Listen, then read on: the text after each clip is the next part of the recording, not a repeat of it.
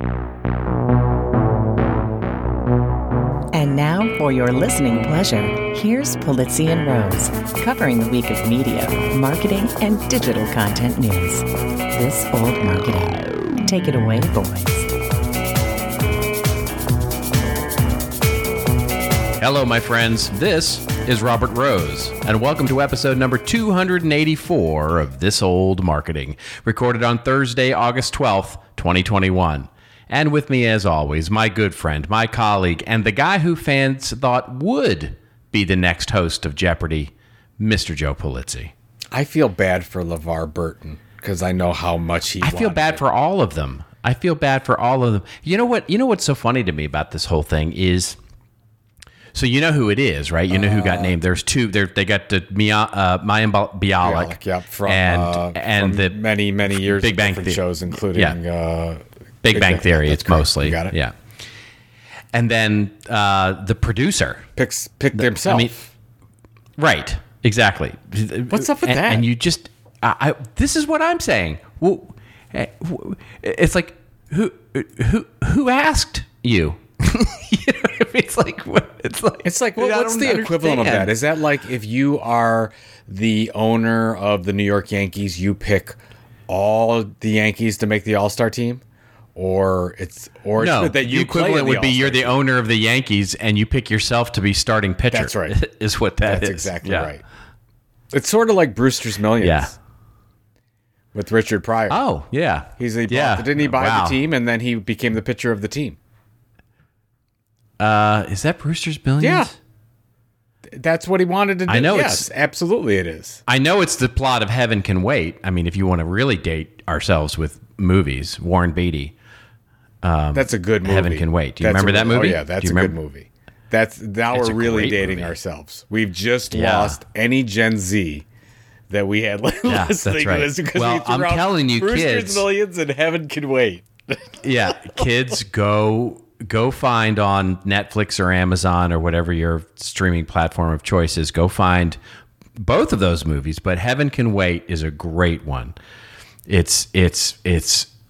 I mean, there's some great actors in it, and it's funny. It's really fun. Charles Grodin is amazing in it. He just passed away. I mean, it's a great movie. He was awesome in that one. And then it's fun. I remember, just to get on completely off the topic, but Brewster's Millions, I think at the time he had to spend $1 million in, I think it was 30 days to get $100 million. Right. Or something like that. That's right. But but at the end of the 30 days, he couldn't hold any assets. That's right. And that's when he bought. He should have just bought NFTs. Well, yeah, he should have just bought NFTs. No. Those are assets, Robert. You would end up with assets. Well, you'd have to. Are they really? Are they really? You could. Are they really though? You could buy an NFT and then you could burn it. Then you would literally have nothing. But back to you totally distracted me off the point. Do you know how difficult? I mean, that is so difficult. Remember, he bought the upside down stamp that was worth like, I don't know, hundreds of thousands of dollars, and then mailed it. And then he mailed it. Yeah, right. Yeah. Anyways, people are gonna say, Joe, you got the whole thing wrong, but I love that movie. Anyways, back to your Jeopardy. Yeah, I'm very disappointed because I thought LeVar Burton would be great. The people obviously wanted him. A lot of people wanted him to fill that role. And who doesn't remember Reading Rainbow? I grew up on LeVar Burton. So it would have been great. It would have been he is the closest thing I think to a Alex Trebek in terms of a natural progression, right? A natural sort of who should follow Alex Trebek as the captain of Jeopardy, and I think LeVar Burton is a perfect person for that. I mean, he's been about education his entire life, and he's got a very soothing voice and very great demeanor. It would have been great. I was rooting for him hard. But interestingly, did you see his ratings were some of the lowest of all of the people that they paraded out? His ratings were among the lowest. I didn't see the whole ratings thing. So that's what they said, is that people just don't want to watch. I didn't see anybody saying that. What I saw was sort of two separate stories. Was one, he didn't get it, but then two, it wasn't they weren't drawing that as a conclusion, but they were commenting that his ratings were really low. Okay, well, what is a big pile of poop? I'm sorry. We should explain that we're recording this at a time that we have not recorded since whenever. I mean, this is prime time for you. So this is 4:00 in the evening for you. I just finished 9 holes in 90-degree weather, 100% humidity, and I played horrible. So I'm a little cranky. So and I got up at 4 a.m. and have been on an airplane all day. So but I think we should tell people that you and I saw each other a couple days ago in real life. In 18 months. First time since January. No, I think the first time since January of 2020. That's right. Because you came in, we saw The Office on Broadway production. Remember that? Was that? Oh my gosh, I do remember that now. We had dinner, the whole thing. That's right. We went out. We took my 2 boys out and did the Broadway show, which it was just okay. You and I said it was a solid B-. But that's right. That it's been 18 months. We had a good time. Yeah, and where did we see each other? But at the wonderful Drew McClellan's Baba workshop event, which is Build a Better Agency. He runs his agency management institute to bring all these agencies together to talk about best practices and all of that. And I saw you. I saw our pal Jay Bear. I saw Carla Johnson, Paul Reitzer, my friend Kathy McKnight. And so many people we got to see in person in real life. And you were the opening keynote first day, and I was the closing keynote. So this old marketing, were the 2 bookmarks or whatever. What is that? Book holders? What are the holders? Bookends. See, I don't know what's going on, and I'm not on drugs bookended right the show, now, folks. and I will say, when both of us brought up the show, it was like crickets. It was just like, I think no one listens to our show in that audience. Well, no. Absolutely, because so first of all, this event was supposed to be May of 2020. That's right. It got canceled multiple times, and finally Drew was able to hold the event, which I think we need to talk about actually being at an event. So that well, I'm happy to talk about my business travel experience because you should. But I was going to say, before you get there, I did a book signing for The Will to Die. So because Drew was nice enough to buy books for May of 2020, that was the book I had out. So I'm doing a book signing for a book that is a year and a half old now, and I have already had another book out by then. But people did come up to me and they said, "Joe, I love the podcast," and I had to say which one, because I have 2. I do have 2, but they all said. This old marketing, and they love they love listening to us. They say they get no educational value out of it, but sometimes we're interesting and fun. And I said that's fine. That's what the whole thing is about. Care about. But let's talk about your travel experience. So what would you haven't traveled 18 months? It's a long time, especially because 16 months to be accurate. But yes, that's exactly right. 18 months. Yeah. Thanks for correcting me. Go ahead. Tell your story, bad boy. Well, what you got? Here's what I would say. It's funny because and I actually posted this on Facebook because this was my first trip in 16 months on a plane, etc. And if I wanted to be brought right back into, so just for the record, for any of you new listeners who aren't aware, my average travel in a year pre-2020, so say 2019 or 2018, was around 225,000 miles every year. I mean, I'm on the road a lot. And so I got pretty good at it. And so the first thing that happens to me is 4 hours before I'm supposed to take off to go to Chicago, United, they cancel my flight just 4 hours before I'm supposed to take off. So I'm in the middle of a workshop with a client when I get this text, "Sorry, your flight's canceled. We'll let you know when you've been rebooked." Geez. And I'm speaking the next day. Be there. Yes. Yeah, I have to be there for that day because I speak the next day. There's no, there's no not going. And so I'm in the middle of my workshop and I try and get it all sorted out. And I get myself rebooked literally in the workshop, dusted off the old, rebooking travel foo that I am really good at, and got myself rebooked, get on the plane. And it's late, of course. There's weather in Chicago. What else is new? It's August. And we circle the airport for an hour. So I don't roll into Chicago until right around 11 o'clock, almost midnight. Now, fine. That's not the way you want your first business trip in 16 months to begin, but there it is. What I've noticed is as I'm traveling, and this was sort of a wake-up call or whatever, I don't know. It's just, it's just sort of a reminder of this, is that we're not anywhere near being back to normal when it comes to travel and the amenities you would expect, right? The world is broken right now with this staff shortage, with restrictions, with everything that's going on that everybody just doesn't know how to do. And it was amazing to me. I mean, I went to a major hotel chain. This is where the event was being held.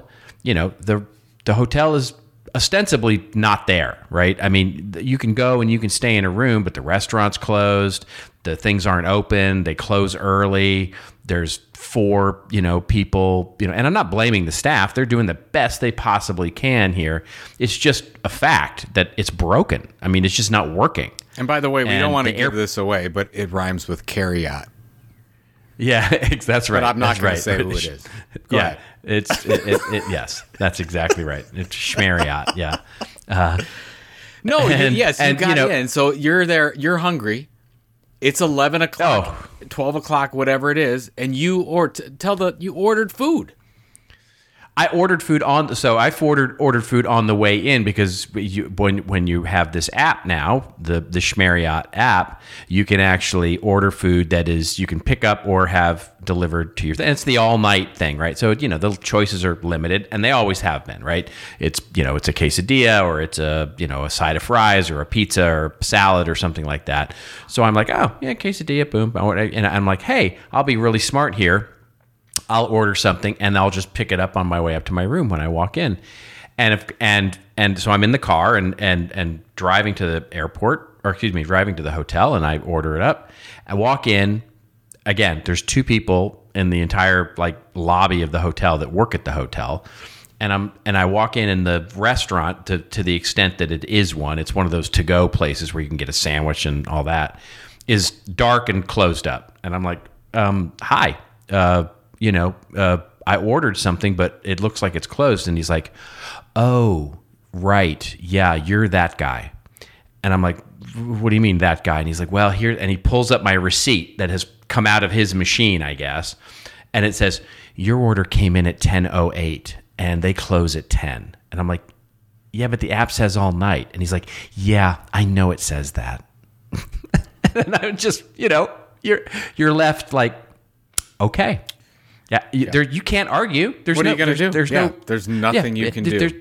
There's nothing you can do but say, thank you. And then what? And I turned around and went to bed. You went to bed hungry, basically. I did go to bed hungry. And it's just all of those things, sort of aggregate together to say that right now, any of you who are about to take your first business trip, what they're saying, which they always say, you like, I know you all, because I did it, you sort of give the side eye to the TV when they go, give yourself some extra time at the airport. You don't ever give yourself extra time. You know exactly how long you're supposed to do to get there. You know exactly how to run the, marathon between TSA and the gate. You know how to do all that. And you know exactly the minutes. And no, trust me, give yourself some extra time. Give yourself some extra grace. Things are not working like you thought they did. And it's honestly, for me, other than seeing my really good friends that I haven't seen in a long time, I quite frankly could have given it a big skip. What was so odd is, as you know, my wife and I were waiting for you because we were hoping to catch a drink with you. We didn't know when you were going to come in. And we're sitting there 8:30. We got down there about 8:30 p.m. and we're waiting. We had a beer and whatever. And we're checking in with you to see where you are. And I think that's when Pam said, do you need us to get you some food? I think they're closing things down. Right. Yeah. It was It's 9:15 p.m. in Chicago. The bar is full, like more than full, busting out full. And we're in a table in the corner, and the waiter comes by and says, "Last call." And we're like, I literally thought he was joking. I'm like, last call? This in the Schmariat Hotel? Like, this is always, you're always open. You have people that are ready to order drinks. There's people coming in. They want food and drink and whatnot. Last call. I didn't know if it was for that day or whatever, but it happened the next day as well. So they're closing up early. I can't imagine how, and by the way, at this hotel, if you want just a regular 12-ounce beer, you're spending probably $12. Right. So this is high margin business for them, and I'm under the assumption that they're doing it because they don't have anyone to work, or they're on limited. That's my unlimited assumption. chips. Here's the other thing. You know that we took the whole family. We did a whole family vacation. We went to Muskegon, Michigan. By the way, Muskegon, hats off to you. I love your town. We will be back. I absolutely love the vibe of that town. But near Muskegon is Michigan's Adventure Park. We went to that theme park. We took the ferry over to Milwaukee in the rental car we had. Then we went to Six Flags north of Chicago. Then went into Chicago. We're there, and I was actually thinking, well, I've got my speech on Tuesday, but there's so many great museums in Chicago. I'd love to take the kids to one of these museums and bore them to death. Yeah. No, all museums in Chicago are closed on Tuesday now. Right. Because they just don't have the workers to fill, except for the zoo. Yeah. Because it's the zoo, and the animals amazing. are always work.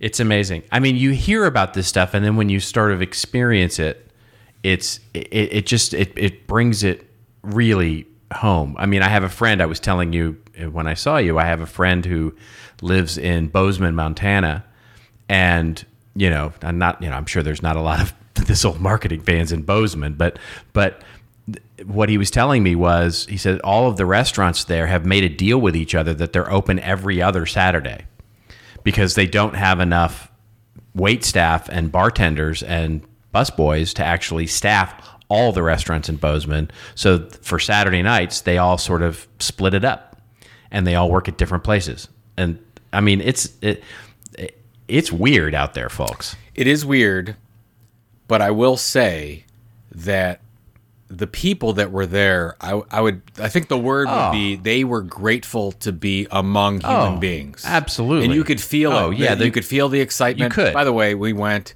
The event was fantastic. I mean, let me be very clear. The Drew's event was like top notch. Didn't hear a complaint. No. Hats off to Drew McClellan. Hats off to Kelly Wetzel for Meeting Demands, who ran that event. Yep. She was, of course, outstanding. For those of you that don't know, Kelly used to run Content Marketing World events for CMI. Nobody's better than Kelly. So it was top notch all the way.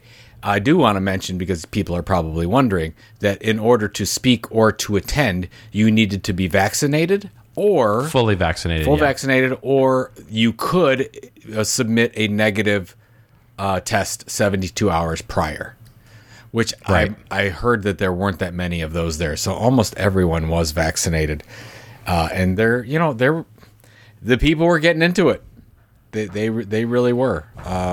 And there were some people worried as well, because I haven't been around people like that. You haven't been around people like that. No. So we're trying to deal with it. But I did want to bring up something marketing related, just about the event space. So we're going through a real weird period. So right now, for a physical event, if you had your physical event in July, you were really lucky, right? Because now in August, we're in that period where Drew was probably like, do I keep it? Do I not? Whatever. He went ahead with it. Good for him. I think it worked out. I think it was the right decision. But you and I are both seeing events in September cancel. Yeah. Because of, the vid as we go. So what I wanted to bring up was one of our close friends mentioned to me, and he said, we're going to see the death of events. The second time around, we're going to go through it again. Events are going to go away. People are going to, and I totally disagree with that. Oh yeah, I disagree with that too. Yeah, there's so much. What was so funny is all the gratitude that people had there for just, I mean, it was palpable when the event started, how much energy was in the room for people just to be there, for the music to come up and Drew to take the stage and to, say hi and welcome to everybody. I mean, people were giddy that there was an actual physical event happening where they could go network and learn and work with each other and learn from each other and discuss and actually, sit down at a table and talk with each other. It was, they're not going away. And you know this. I mean, you and I, we created, we were part of the team that put together Content Marketing World, and we always talked about the fact that, yes, of course, we want first-class education, but the event is all about networking. That is the number one reason people go to events. Is, of course, they have the excuse that, I'm going to have these great sessions, and they are. No doubt about it. Drew's session, great sessions. And we can talk about some of those if you want to, but really what it comes down to is I met people there that I would have never met, never bumped into, never sat next to at breakfast. All those things that happened in those relationships I now have, you can't get online. You cannot get. They do not happen this way. The kind of the serendipity that happens at events. So that's where. That's kind of where we built Content Marketing Institute. You and I kind of going out, talking about content marketing, meeting with chief marketing officers and marketing directors and talking about this stuff that never would have happened online only.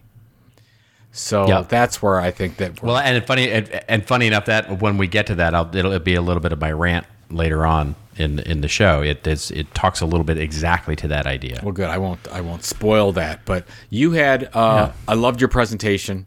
You're a pro. I mean, you. First of all, your slides are impeccable. They always are. They're so much better than mine. I hate you for that. But you stepped on stage like you'd been doing this your whole life. You never missed a beat. You never would have known that you hadn't done it for 16 months. So hats off to you. That's very kind. And very kind of you. And it's right back at you. In a very solid. It was a solid lead up because you were talking about how agencies really need to understand this thing called content marketing, first-party data, the importance of it to the entire business, and that they have an opportunity to take advantage of parts where marketing directors go wrong, which is strategy. And I use this. I've used it a couple times since then. You basically said, and you've said this many times, but content is everyone's job, but nobody. I think when nobody owns it. Nobody's in charge of it. Nobody. It's everybody's job and nobody's strategy. Nobody's strategy. In most organizations. Which is true. And that's what you said is these agencies, which are mostly small and mid-sized agencies, can come in and be that strategic arm. And you had some great graphics about the fact that, if you're in strategy and measurement, you're fine. If you're in strategic guidance, you're great. Those are the places where you want to be. And if you're in the middle on creating content, you are in trouble. Yep. That is the place you don't want to be, which is... You were as good as your last blog Which, by the way, the presentation after you from Paul Reitzer was about the future of marketing and AI, which basically said most of that content creation stuff and the process is going away anyways. Yep. So that was interesting. Yeah. And then yours was a great way to end the day because, of course, we talked about, your journey with CMI and selling it and how they my favorite part of your whole presentation. So folks, he gets up and he talks about CMI and basically multiple lines of revenue and owned land and rented land and all the things that you've heard on this show a million times. And he puts it all together in this wonderful narrative that talks about CMI. And at the end, he goes, so yeah, basically you don't want to be in the agency business. No, it's I did not plan for that because you and I talked about it beforehand. Yeah. Just tell them not to be agencies. I said that's what I'm telling them, but I'm not telling them that. I can't say that. And then it just came out. And then it just came out. I'm at an agency conference. I can't tell them not to be agencies. But the way that it was set up, I said, okay, I'm not saying that you shouldn't be in the agency business. And then I stopped myself and I said, no. I guess I am saying that. I guess I'm saying that you shouldn't be in the agency business. And then I saved myself because I said, no, you are doing God's work. You are all doing, that got a big laugh. You are all doing God's work. But the whole point of my presentation was because I was talking about selling your agency. And as you know, if you sell a services business, you don't get high multiples. You'll get, for a middle of the road agency, you might get 1 or 1.5 times net income. If you're an outstanding agency, maybe you can get to 3 or 4 if you're lucky. But if you go to other opportunities that if you build an audience and then you can start a subscription business or an advertising sponsorship business or an event conference business, those multiples are much, much higher. So I said, that's right. What if you added to your services revenue line, which you should do because smart, innovative businesses diversify their revenues, then you could add these other lines that have much more favorable terms for buyers. And you opened yourself up to a whole bunch of different buyers than just other agencies.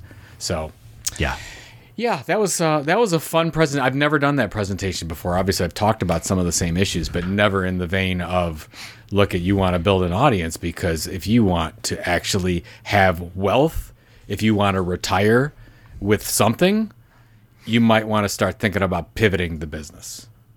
Yeah, and by the way, you would have never known. It was like a story. You just slipped it on like a comfortable slipper. It was flawless. I enjoy it. Well, you and I both. I love being on stage. Yeah. I just love the fact that I'm talking and everyone has to listen. There's that. And nobody interrupts me. There's nobody asking me for money. It's just me talking. Nobody's asking me for money. I'm talking about my kids, actually. No, yeah, I understand. Exactly. I understand. Yeah. So, but it was a good time. I know we probably at some point should get to some news, but I think we have one story that we need to talk about because it's huge. It's a breaking news story, but yeah, it's. But other than that, it was a slow news week, so we're good. But yeah, we do have one big breaking story. Okay, yeah, and we can absolutely talk about that. But I guess if we want to wrap this up with some learnings, I would say one. Yeah, that's right. If you're going to travel, it's not the same, right? It's definitely different. It's not. 2, the event business, we don't know where it's going to go for the next 6 to 12 months, but long term, it's going to be fine. We're in rough seas. Like, if you think that you're okay for your event in November, I honestly don't know. I honestly don't know, because I was talking to a couple of the big name speakers that were at the same venue that we were, and they've already had cancellations for September, October. So I don't want to, I'm planning on going to Content Marketing World. I know you are too. I think that's definitely going to happen, no doubt. But there are some corporations that might get a little, itchy about the whole. Oh, there's definitely going to be some corporations that put the hammer down on travel and all of that. So there's that, and then what's the other thing? That agencies should get out of the agency business. Get out of the agency business. And by the way, those people are so nice. Everybody was so nice. Oh, it was lovely. It was just great amazing people. It was great people. And it was good times. We'll be right back. Starting a business can be overwhelming, and a great way to make it simple is to go step by step. The Dot Online Business Academy offers simple, easy to follow, and completely free courses to help you find a business idea, create a business plan, build a website, and more. The short videos, bonus activities, and resources give you everything you need to take your business up and running. Hosted by industry experts such as Ryan Folan, Jason Falls, and Kim Garst, these courses also come with interesting activities and exciting prizes. For more information, visit academy.get.online. That's academy.get.online.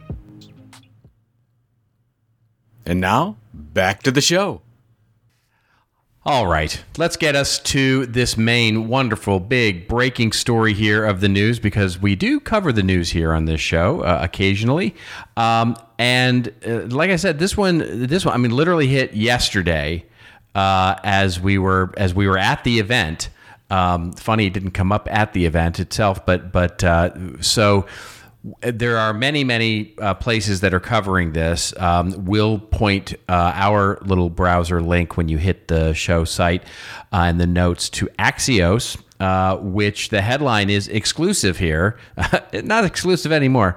Salesforce enters the streaming wars. This brought back so many memories of you and me talking, Joe. It was amazing.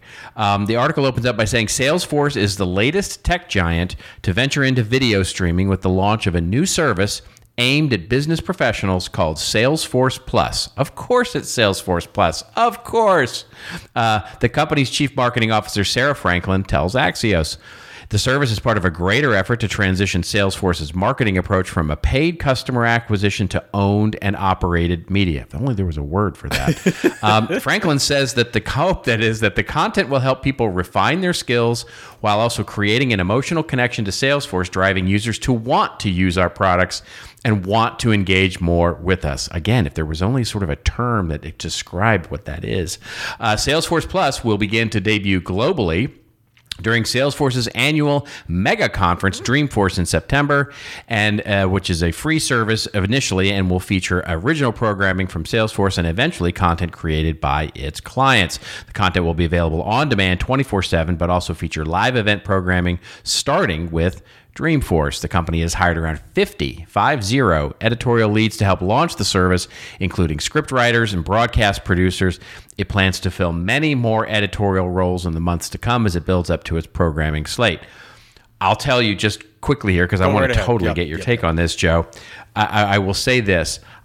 First, so full transparency and disclosure, Salesforce is one of my clients and has been for 4 years now. So I'm familiar with many of the people over there who are making this happen. I didn't know about it. I had no inside knowledge of this as happening. All I knew is that some of my friends over there were saying, yeah, something's coming. You should pay attention because something's coming. And I thought it was something with Dreamforce, and here it's this. And I will tell you, this is going to change the landscape over there for their marketing. It's going to change the landscape for what they do. They're going all in on it. So it's a thing. It's a thing. And I'll say this without, I'm not modifying or sort of going afoul of any NDA or anything. Just watch this space, because they're going to be let's put it this way, Salesforce is going to be actively trying to launch this thing in a way. So, if you're a media company, you may want to, just keep your eyes open. It's interesting that this article says that they are moving their marketing approach from paid customer acquisition to owned and operated media. Of course, this is... Which they've been doing for some time, by the way. This has been a goal of theirs for a couple of years. But I've never seen an article say it.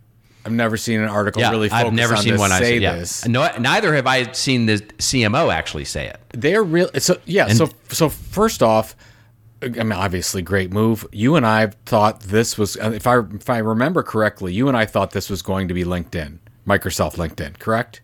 We predicted it. We really thought that this idea that Salesforce just came out with almost to a T was going to be LinkedIn. Yeah.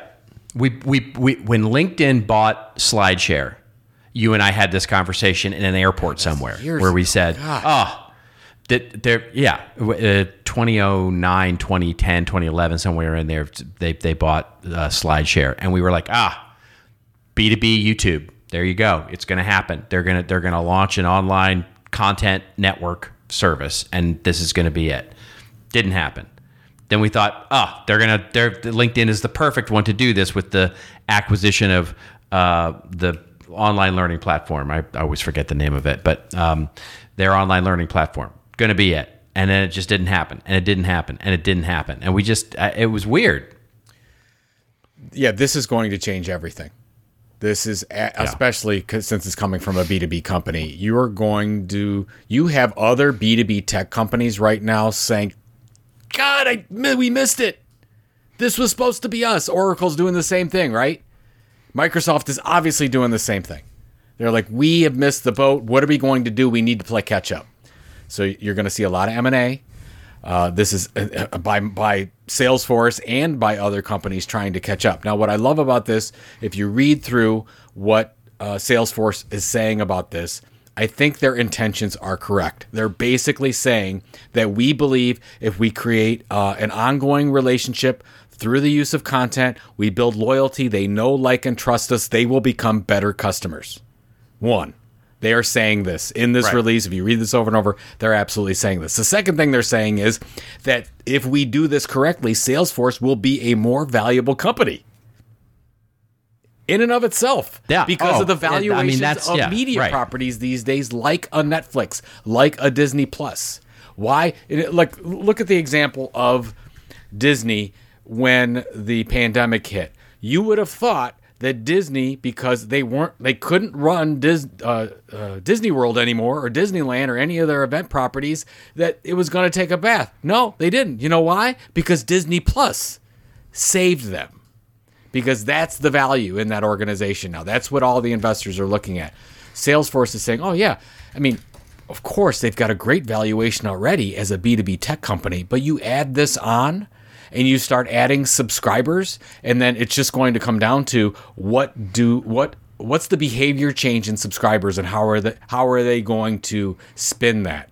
I know how. I mean, in and of itself, if they have ongoing subscribers and good viewership, they can spin it a lot of different ways. Probably in more Salesforce customers, Salesforce customers that stay longer, Salesforce customers that buy more, new categories we never thought of before, new product development, whatever. Right? So this is really good. Second thing is, or third or fourth, whatever it is, this content better be good. It better be amazing. And it looks like they're investing in it enough that it will be. But if it's not, this is going to open up a huge opportunity for somebody else to take this spot, because you are going to, I would say, what's your prediction? What do you think, Robert? Do you think in the next 9 months, Microsoft or somebody else will launch the same thing as a competitor? Not in the short term. No. I think what's going to happen is you're going to see, there may be, I don't think any of the big major competitors do, because I think they're going to take a wait and see. I think they're going to look at this and say, do we, let's see how they do with it. Because I think, just to your point, there's probably some healthy skepticism about whether they can execute against this, whether they can actually do it. And so when you look at the Oracles and the Microsofts and the Adobes, they will look at this and go, let's just wait and see.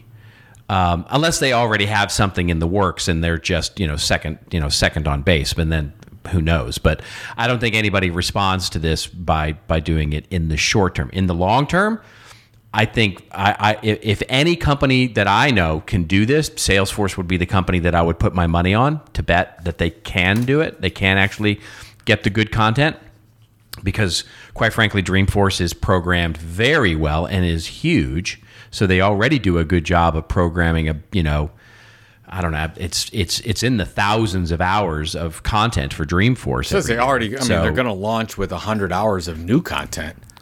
Not even. Oh yeah, I mean they've got so much content already that they could plug into this that would be good. And we're not talking like just top 10 reasons you need to deploy a CRM system in your house, right? We're not talking sessions like that. We're talking like great, inspiring keynotes from Colin Powell, Michelle Obama, all the people who have spoken at Dreamforce in the past, all those keynotes, amazing keynotes that they have, amazing sessions from CEOs of huge companies that are providing tactical, and strategic business strategies. I mean, they've got amazing content in the can that they could launch with, and to your point, are going to launch new stuff.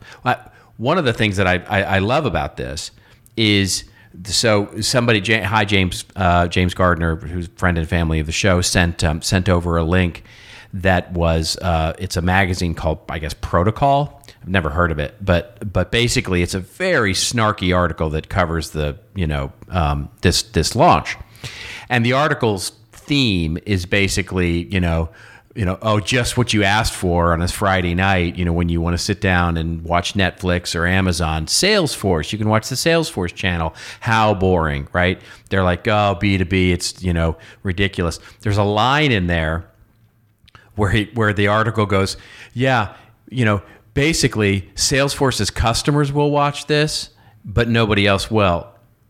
Right. Right. That's okay. It's like, that's the point.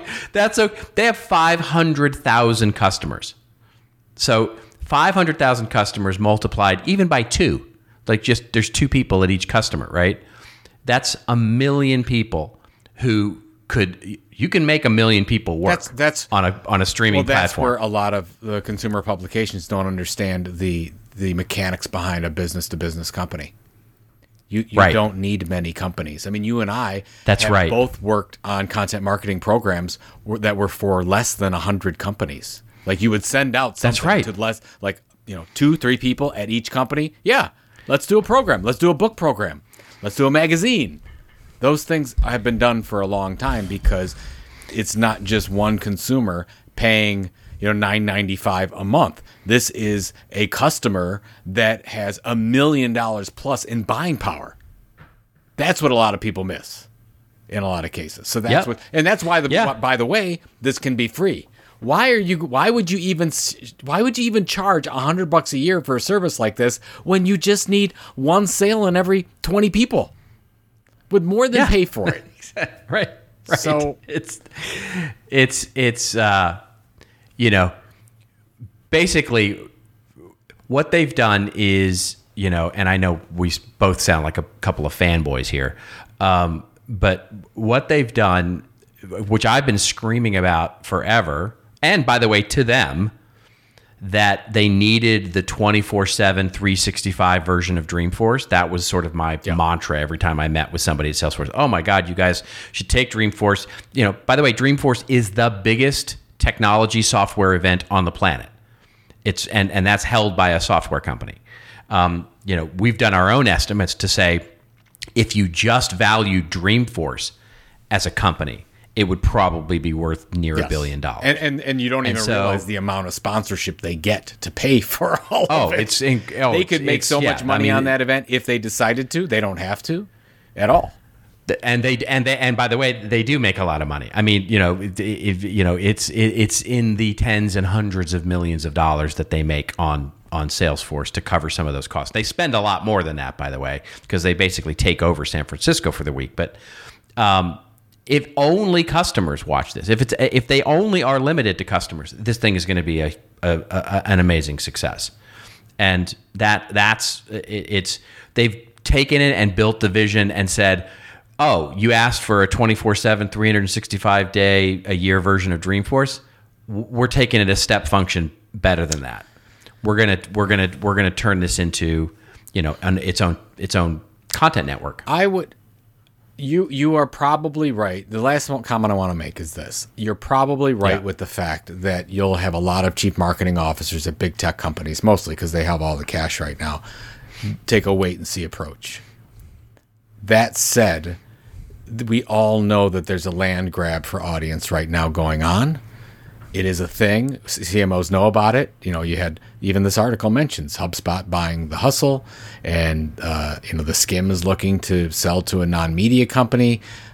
Smart. You even mentioned in your presentation about Salesforce buying, CMO.com, and they're already in this march. So, there might be enough pressure built up already for a move like this to happen. And again, I'll say this, and I said it in my presentation, the reason why you will have, and I don't want to call them reckless investment decisions, but I'll say maybe more aggressive decisions like this, it's because there's no use sitting on cash right now. And Salesforce has a ton of it. A ton of cash that they are sitting on. And so is HubSpot, and so is Oracle, and so is Microsoft. I mean, Apple has something like $500 billion in cash that they're just sitting. I mean, they can buy half of all the media properties on the planet with that. Yeah. So just think about what get ready for this thing to unleash. Salesforce is doing it in a very strategic way, it sounds like. But we could get very close, Robert, I think, to a lot of kind of what's happening in the NFT market right now. A lot of like, hey, I don't know how high this thing is going to go. We got to buy now. Like, we haven't reached bubble status at this point. You have a lot of demand for this. You and I have been talking about this for 10 years, and we're finally at a point when all the stars align and the cash is available and the budgets are expanding, that something like this is going to happen. So I wouldn't be surprised that inside that 6 to 9 month period that you talked about, that I think that you will have a couple of these crazy announcements that they're going to compete head to head against the Salesforce in this manner. So, yeah.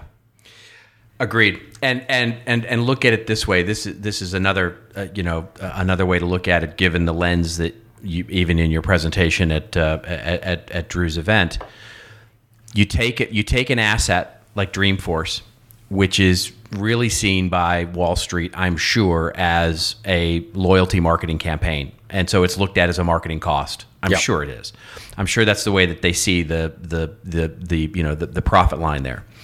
And so you turn this into an asset of a product, you turn that into a digital content product, you change the valuation. You change the valuation of the cost and revenue lines of that entire area of the business, which gives you a higher multiple, as a company, which starts to justify a little more, perhaps, when you've got a over, maybe somebody would say, okay, well, if you look at their PDE ratio and you look at the stock price, it's kind of overblown right now and it's probably overvalued.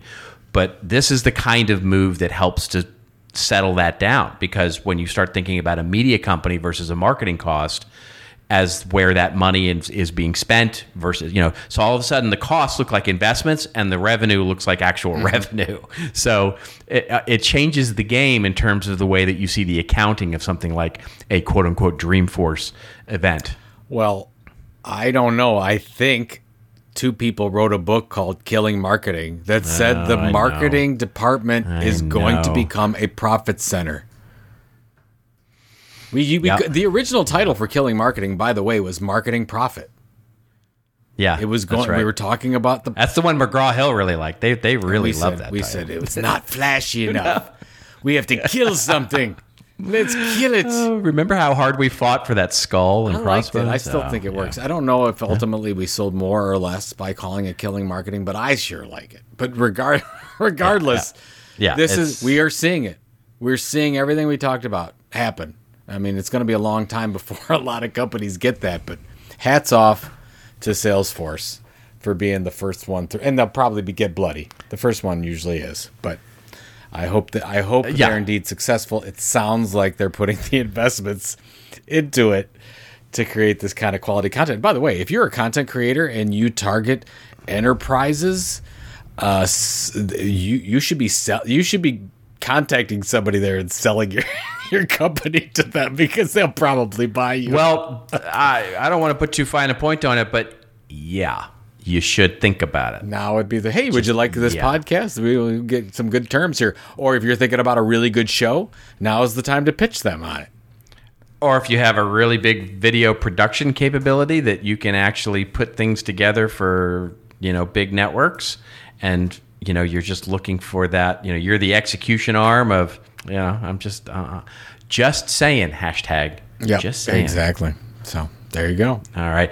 What we should do is just, we're just going to leave that story to hang there, just to settle, just to take a breath, because that's worth covering all on its own. And we're going to jump right to rants and raves. We're going to go right to rants and raves, where Joe and I go off on a little bit of a rant or a little bit of a rave over something that makes us feel like Salesforce launched the validation of our existence, or something that makes us feel like LeVar Burton hosting Jeopardy. Yeah. Do you want to go first? Yeah, I can go first. But it was more. It's just a realization that I had from being at Drew's event again, Build a Better Agency, and what I noticed more than anything else, and we know this from being at Content Marketing Institute when you get to talk to the community. But now I've had a chance to, I've known about Drew's community at Agency Management Institute for a long time, but I didn't get to interact with the people there, where I finally did. And know what I realized is, and you probably saw the same thing, these people will go run through a wall for him. They would literally do anything for him. It's hard to express how much loyalty there is because of Drew's ongoing content, the ongoing conference calls that he has with them, his podcast, his book, the platform that he's ended up building. And it makes the case that if you were going to do anything, if you were going to launch in any area, this is how you would want to do it, by becoming a guide, a helper, the informational expert in an area, and then go ahead and launch those products. And I love, by the way, the sponsors of this event were great. But again, they had booths, and they were sort of interrupting at this conference. They fit in really well. No problems there. But again, I'm doing my book signing, Robert, and I'm signing away, and I'm seeing these people work really, really hard to sell their wonderful software solutions. And in the back of my head, and I probably shouldn't think this way, but I'm thinking, you could have all done or could all do what Drew is doing right now yourself. So you don't have to buy a booth and stand there and pitch as many people as you do and have the drawing for AirPods and whatever. By the way, which is great. I'm not against advertising. I'm not against sponsoring at events. But I'm just saying, I really believe that the easiest way to do it is to build a loyal audience that knows, likes, and trusts you, and then you can go ahead and launch anything that you want to. And I wish more people would do that. And I guess the other thing is you have to, and this is what I realized after my speech, and I'm sure you got a lot of feedback on yours. I didn't. You did not? Actually. Okay. Well, I didn't. Yeah, well, No, I didn't. Well, okay. Whatever. I can't help you. I did have a couple. It was I had different because I was actually doing a book signing, and I had to I was forced to talk to people, so I had to do that. Right. But what more and more people came up to me and said how hard they believe it is to build a loyal audience, and I have to say it is hard work to do that. It's not impossible. It's not rocket science. It just takes. Well, it's not complicated work. It's just a lot of work. More than anything else, you need some kind of differentiation. You need to deliver consistently over time, and you need lots and lots of patience. You do those three things, you can do that. So while you are doing the interruption and sponsoring things and getting things off the ground or whatever, which is fine, we have to, we have to sell all the leads, you can't just get all the Glengarry leads, right? You have to sell all of them. Right. So until you get all that stuff done, first start working on the process. So everyone listening to this, it's time to just not settle. We just have to, it just reminded me, of course, being in person, how powerful when you build a community like this, you really have the flexibility to go in all kinds of directions with the business model. Drew is in a great position. I'm sure his next event is going to have twice as many people there. And to pull more than 200 people in this environment for a very small event was unbelievable. So what they've been able to pull off. And so I guess I would just, hats off to him, but also people, get your act together. Let's go. Well, I love the meta nature because you're basically, you told Drew's audience, stop being you. And now you're telling this audience, stop being you. You have to change. You have to change, Jerry. You have to change. I don't know. Maybe it's because I've been doing this too long. Like literally, you and I mean, I don't know when you consider the year that you started to make the transition to content marketing. You've always had this in your brain, but then you started to go out and pitch this stuff. Okay. So I can tell you because my good friend Kathy and I, guess where we had our dinner? In Chicago. That's where you and I had our dinner at the exact place. Yes, and I said, "Well, I want to go have dinner there. And that's where we had dinner. That was in 2009. Sorry, 2009. Was it 09? Wasn't 08? Was it 09? Oh no, It you're was right. 8. 2008. Yeah, it was 8 2008. because then Yeah, we started 2008. working on our first project in 09. Yeah, that together. In 09. That's Yeah, right. that was the day. I'm sure some people have heard this before, but I was going to give a presentation on content marketing. Nobody was talking about this stuff in 2008, and I go to this event, Scott Abel's event, and you're doing a presentation on content marketing. I'm like, okay, he's stealing my thunder. Like, I'm the content marketing guy. What's going on? Right. I'm doing this, but to date. I mean, it's been 21 years since I've been in this industry. 2000, I started in custom media, and it's just how hard we've worked all these years. And I guess why I'm now such a fanboy over the Salesforce thing is because it's nice to see. It's nice the vision. to see it. It's the vision realized. Yeah, it's the vision realized. This is what we always thought was going to happen, and now it's finally happening 21 years later. Crazy. Yeah. It's the vision where a mainstream company is making a big bet on this and saying the words out loud, right? They're not saying that this is some weird advertising campaign that they're experimenting with, blah, blah. Yeah, right. They're launching a thing. They're launching a product. They're launching it's the vision realized. All right. Do you have a rant or rave for yours? I do have it's a rant, more or commentary more than anything else. It feeds into something we were talking about very early in the show. The story that we'll link to, I just came across my inbox, and I just, it was like one of those where you sigh.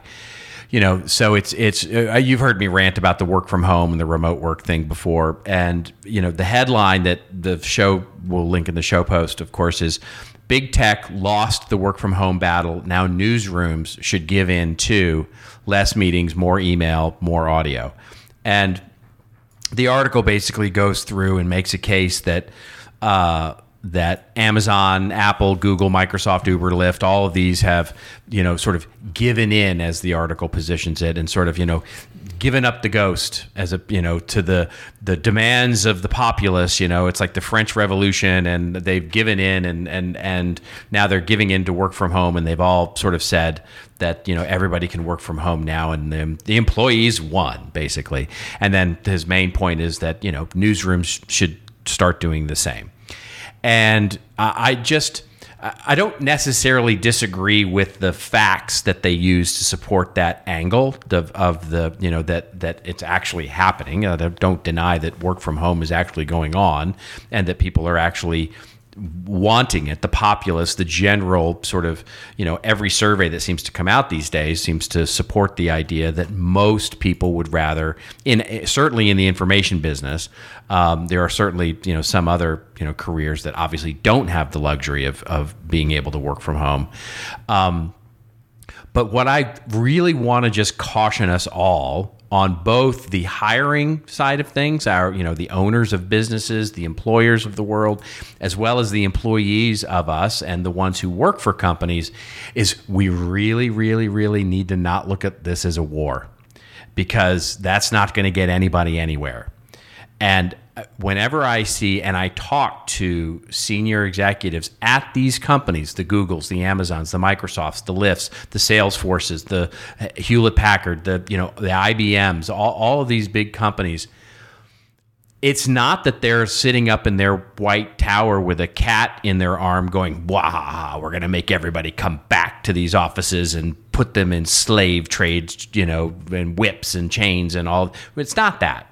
It's definitely that sounds like that. Jeff Bezos. Oh, no, I'm sorry. I didn't say that. Yeah, there it is. Just kidding. What it is that they're trying to figure out how to do this in the right way.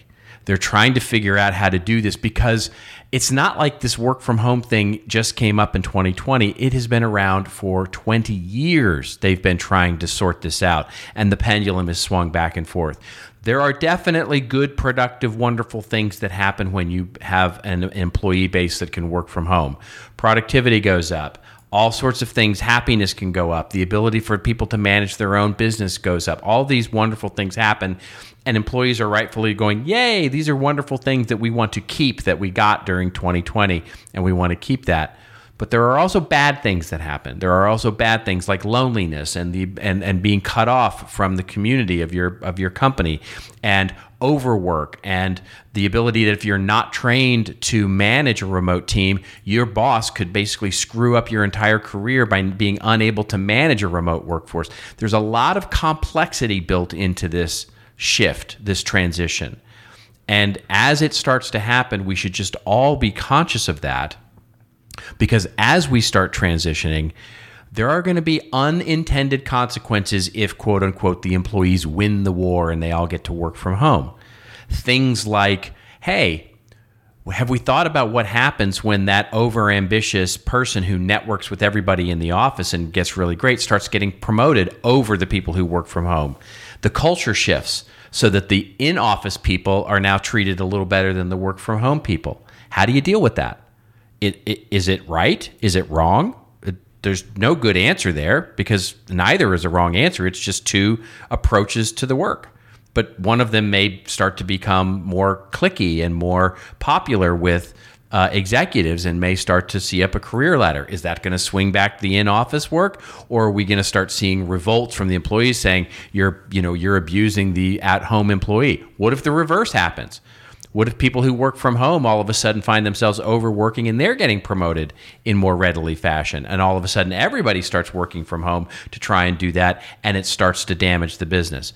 It's a very complex issue, and one that's not going to get solved in the next 2 months.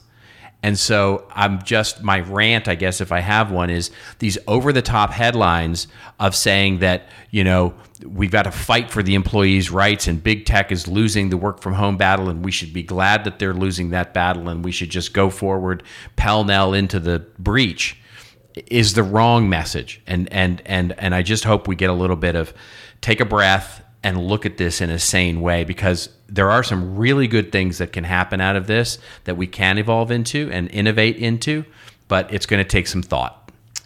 Lots of different ways to get there, right? You can't. Yep. And regardless of my rants earlier today, there are all kinds of ways to do business today. There are full virtual businesses, there are mixed businesses, there are all in-person businesses, and they all can work depending on. And I don't like how somebody says, media companies have to. Media companies must. Right. I hate the ones that say New York Times has to move away from their advertising model. Why? Why do they have to do that? Why do they have to do that when they get 25 million in revenue per quarter plus? Like, that's a really good revenue stream. Should I just give up on that? What? No. It's just part of a really solid business model. So yeah, I mean, it's starting to happen now, right? I mean, I talked to one business owner at the event we were at who said, hey, in January, I basically sent out a note to all the employees saying, basically, it's your choice. You can work from home or you can come into the office. If you come into the office, you need to be vaccinated. But if you can come into the office, what I really would need from all of you is just when, like how much do you think you're going to use the office? Overwhelmingly, it came back, we'll probably be in 3 days a week. We'll all be in, like 3 days a week on average. He said, here we are 8 months later. He said, nobody's going in the office. He said, nobody goes to the office. He said, so I'm thinking about killing the entire office. Like, just kill the office and go fully virtual. He said, but I don't know that that's the right answer. He said, because as soon as I take it away, maybe they're going to come back and go, we wanted the office. We need a collaboration space. We need a place for, getting together. It's just, it needs to be, we need to think through this in more than just a Survey Monkey poll. You know what I mean? It needs to be thought through.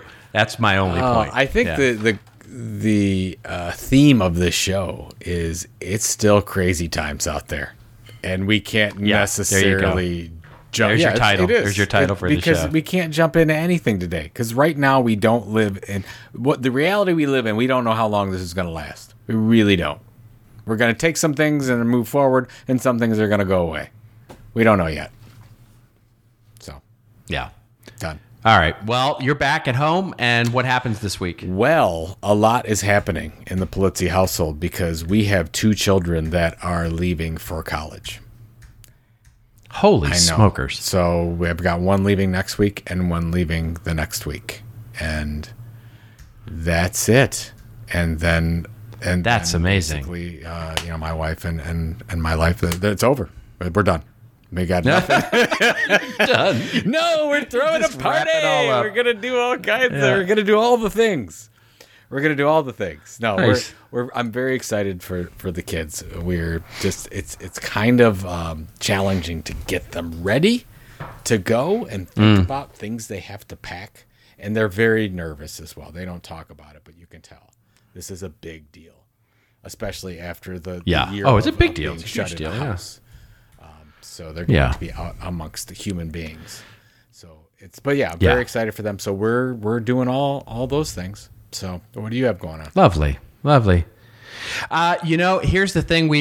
As we enter the sort of dog days of August, we are coming around the bend of a very busy time. If you've heard me say for the last few episodes of how much client work we've had, and it started the bulge in the snake, I guess, if that's the right metaphor, is we're starting to get to the end of that, and starting to look at some new projects and starting to look at some other things, and really feeling good about the summer, and thinking about Content Marketing World here not coming up too long from now, and other things, and sort of getting ready for fall, I think, and also have to just say, so glad football is back. You got to see your ready. I'm excited. Game. I know it wasn't any starters, but it was football. I did. Yeah, it was football, and I'm just ready to rock and roll on that. So all in all, I'm feeling pretty damn bullish, my friend. Going into the fall on all fronts. There we go.